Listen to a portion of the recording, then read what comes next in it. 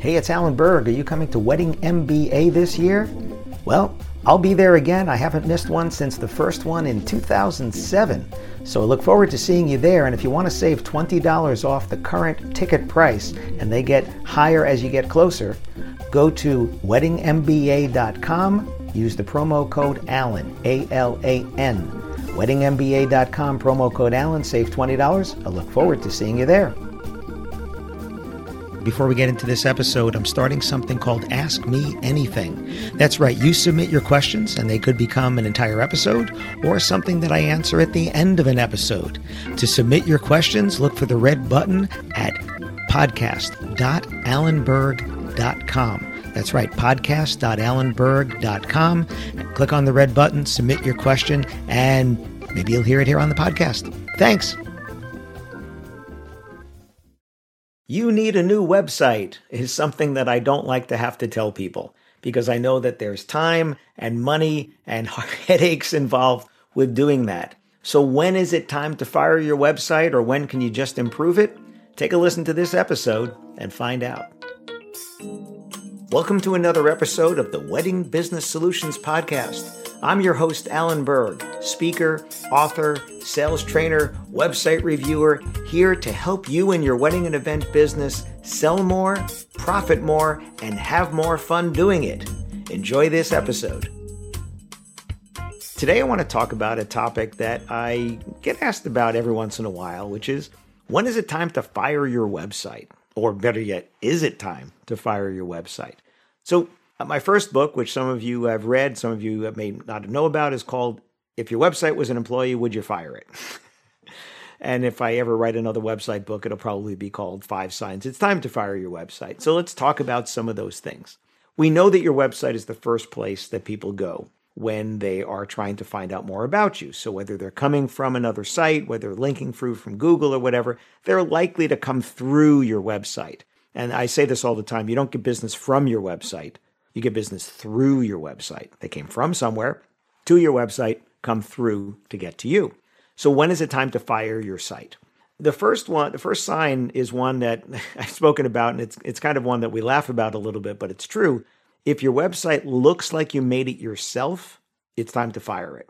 I didn't say you couldn't make it yourself. It just shouldn't look like you made it yourself. And the reason is, when it looks like you made it yourself, you're bringing down the quality of your products and services compared to a company that has invested in a site that looks better, that looks more comparable. Unfortunately, people aren't comparing you just to other people in your category and market. They're comparing you to every website they ever visit, because a website is a website is a website in terms of experience. So the experience has to be comparable to, or at least feel more comfortable to, whatever they're coming from. So Wedding Wire or The Knot or Easy Weddings or Weddings Online or Guides for Brides or whatever it is, it should feel comparable that, hey, this is a good handoff. I've come from here, I've come to you, and it feels kind of similar. So that's why I don't like sites that are black with white text. Besides being hard on your eyes, Google doesn't do that. Facebook doesn't do that. Amazon doesn't do that. The Knot doesn't do that. And when they all do that, we'll follow. But right now, a light background, white background, nice and clean. The color should be coming from the photos, not necessarily coming from the site itself. Actually, I had that conversation with somebody today as well. So if your site looks like you made it yourself, investing in a new site is probably a good idea, whether you make it yourself or someone else, because think about how much one lost sale costs you in dollars. Would a new site cost you the same? Would it take 2? I remember getting a call one time, a frantic call from a friend of mine, Aldo Ryan. And Aldo's like, Alan, I need your help. I said, what's going on? He goes, I just lost the sale. Someone that was referred by a wedding planner, they went to his site. They went back to the planner, said, we don't like his site, refer us to someone else. And she's like, no, you're going to love him. He's great. I've worked with him before. They said, we don't like his site. He lost the sale, didn't even get the contact by the customer, because they didn't like his website, and that cost them more than a new site would have cost him to make. So if it's costing you more in lost business, there's another sign there. If it's costing you more in lost business, then you definitely need to make a site, because you're going to continue to lose money, right? You're going to lose more money by not changing the site than you would cost you to get the new site made. So when is it time to fire your website? If you're not getting conversion, you're getting traffic to the site, but they're not converting to inquiries. Now, some of those are easy fixes, and I'll speak about that in another episode about how to get more people to contact you. But let's say you have good calls to action all over the place and you have photos and stuff, and they're just not converting. The first thing to figure out is, are the right people coming? Because they may not be. And if they're not the right people, let's market ourselves differently. Not enough people are coming. In that case, we need to market ourselves more. Or people are coming, they're not liking what they're seeing. Can you fix the design, or is it time to let it go? But again, are you losing more money with the current site than it would cost you to make a new site? So let's think about, what is the job of your website? For most people in the wedding and event industry, it's not to make a sale, because you can't. They can't put their credit card in and buy what you do. If they can, like on my shop, if you want to buy a book from me, go to shopalanberg.com. You can buy a book. The prices are there. It is a shop. It is e-commerce. It's made for that. But if you want to hire me to train your sales team, or if you want to hire me to do a website review, you can't do that on my site. Now, if you want to find out about group workshops I have, they're on my site, but you still have to click through to another site to buy it, to actually buy it and buy the ticket over there. That's e-commerce. But for most people in the wedding and event industry, they can't reserve your venue on your website.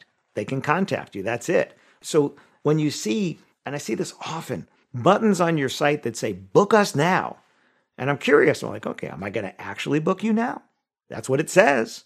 Am I going to book you when I click on that button? It's going to take me to a page. I'm going to fill out all the information and put my credit card in. I've seen it occasionally. And I ask, I said, do people do that? And they tend to only do that after you've spoken to someone, and then you send them there to basically do self-service on doing the contract and stuff. That's not the reality of most weddings and events, is that you have to get the contact. So let's think about the purpose there. You may not have to fire your website, but you might need to change a whole bunch of things on it and make it more clear what they're doing.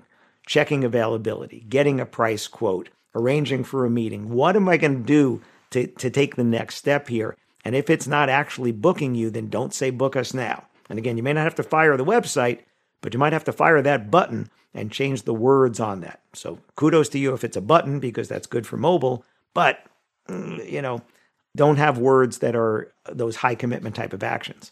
Another reason to fire your website is if it's not mobile compatible. Now, these days, Google is not looking at the desktop version of your website anymore. It's only looking at the mobile version of your site. Now, for a lot of you, including me, we have a responsive design website, and the site is exactly the same on mobile and desktop. But just earlier today, I was having a consultation with someone, and he was showing me the different templates that he's considering to use for different websites he needs to make for different parts of his business, or different businesses, actually. And we're looking at mobile and desktop, and he said, yeah, I can leave some things off of the mobile to make it cleaner. I said, no. Mobile is first. You need to put all the things you want people to see on mobile, and then also let them see them on desktop. But if he were to do that and have a mobile version that was scaled back, and Google comes and reads that website, the content that's on the desktop site is not getting seen. Stuff that's on desktop and not mobile would not be seen. So you want to make sure that your site responds, which means that it adapts to the size of the screen. So whether it's a small phone or a big phone or a tablet or a bigger tablet or a laptop or a desktop, right? You need to have it adapt. It's called responsive design. That's one site that adapts to the different sizes of the screen. And then you need to make sure that it adapts well. And what I mean by that is, just because it responds doesn't mean it's responding well. I just saw that the other day. I was a friend of mine, Brian Lawrence. Some of you heard me talking about Brian. We've known each other for years, and he's who I recommend for websites. So if you need one, Brian at brianlawrence.com. So Brian has me go through sites. If I recommend someone to him, he'll have me, he calls it Alanizing it. Instead of analyzing, Alanizing. It's cute. So I was going through this site, and it has some gorgeous photos, but on one of them, when it went from desktop to mobile, the couple was off to the side of the picture. It was a beautiful picture on desktop, but on mobile, they weren't in the picture at all. And that's a very common thing that happens with responsive design. You have to make sure, is it going to take the middle of the photo and put that on mobile? Is it going to take the left or the right, or is it just going to shrink the whole thing down? In which case, it may not look that good either. So it was just one photo that had to be changed. It's a very common thing there. You need to look at your phone and pull up every page on your website, on your phone, and make sure that it responds well. I've seen text that's too big. I've seen text that's too close to the edges. A bad user experience makes your business look less professional, and they will just go away because you are one click away from them going to somebody else's website. So there are some signs that maybe you either need to change your website or maybe even fire it. But certainly, if it's not working well on mobile, if it's not responsive design, if it doesn't pull up on certain devices, like if you still had Adobe Flash, which is an old way of showing video. I saw a site just the other day, still had Adobe Flash on it. And what came up? A box that says this is not supported. So they really need to change their site. This site looked like whenever they first put up a website, they just left that website there. It was a very popular restaurant too. And I don't know why they don't change it. I guess they figure it's not hurting them, but it really is, because it would have been a lot easier and more friendly I pulled it up on my phone and it would just shrunk down so small there. So there's a bunch of reasons why you might want to change your website or update it. If you have any questions, you'd like to reach out about having me do a private or a group website review, please let me know. Hi, it's Alan Berg. Thanks for listening to this episode of the Wedding Business Solutions Podcast. You can find full transcripts on my website at podcast.alanberg.com. And if you have a suggestion for a topic for a new episode or even a guest, please let me know at alan@weddingbusinesssolutions.com. And if you'd like to find out about having me come and speak to your association or conference, or do sales training in person or remotely for your team, whether you're a team of 1 or a team of 100, please let me know again, alan@weddingbusinesssolutions.com. Thanks for listening.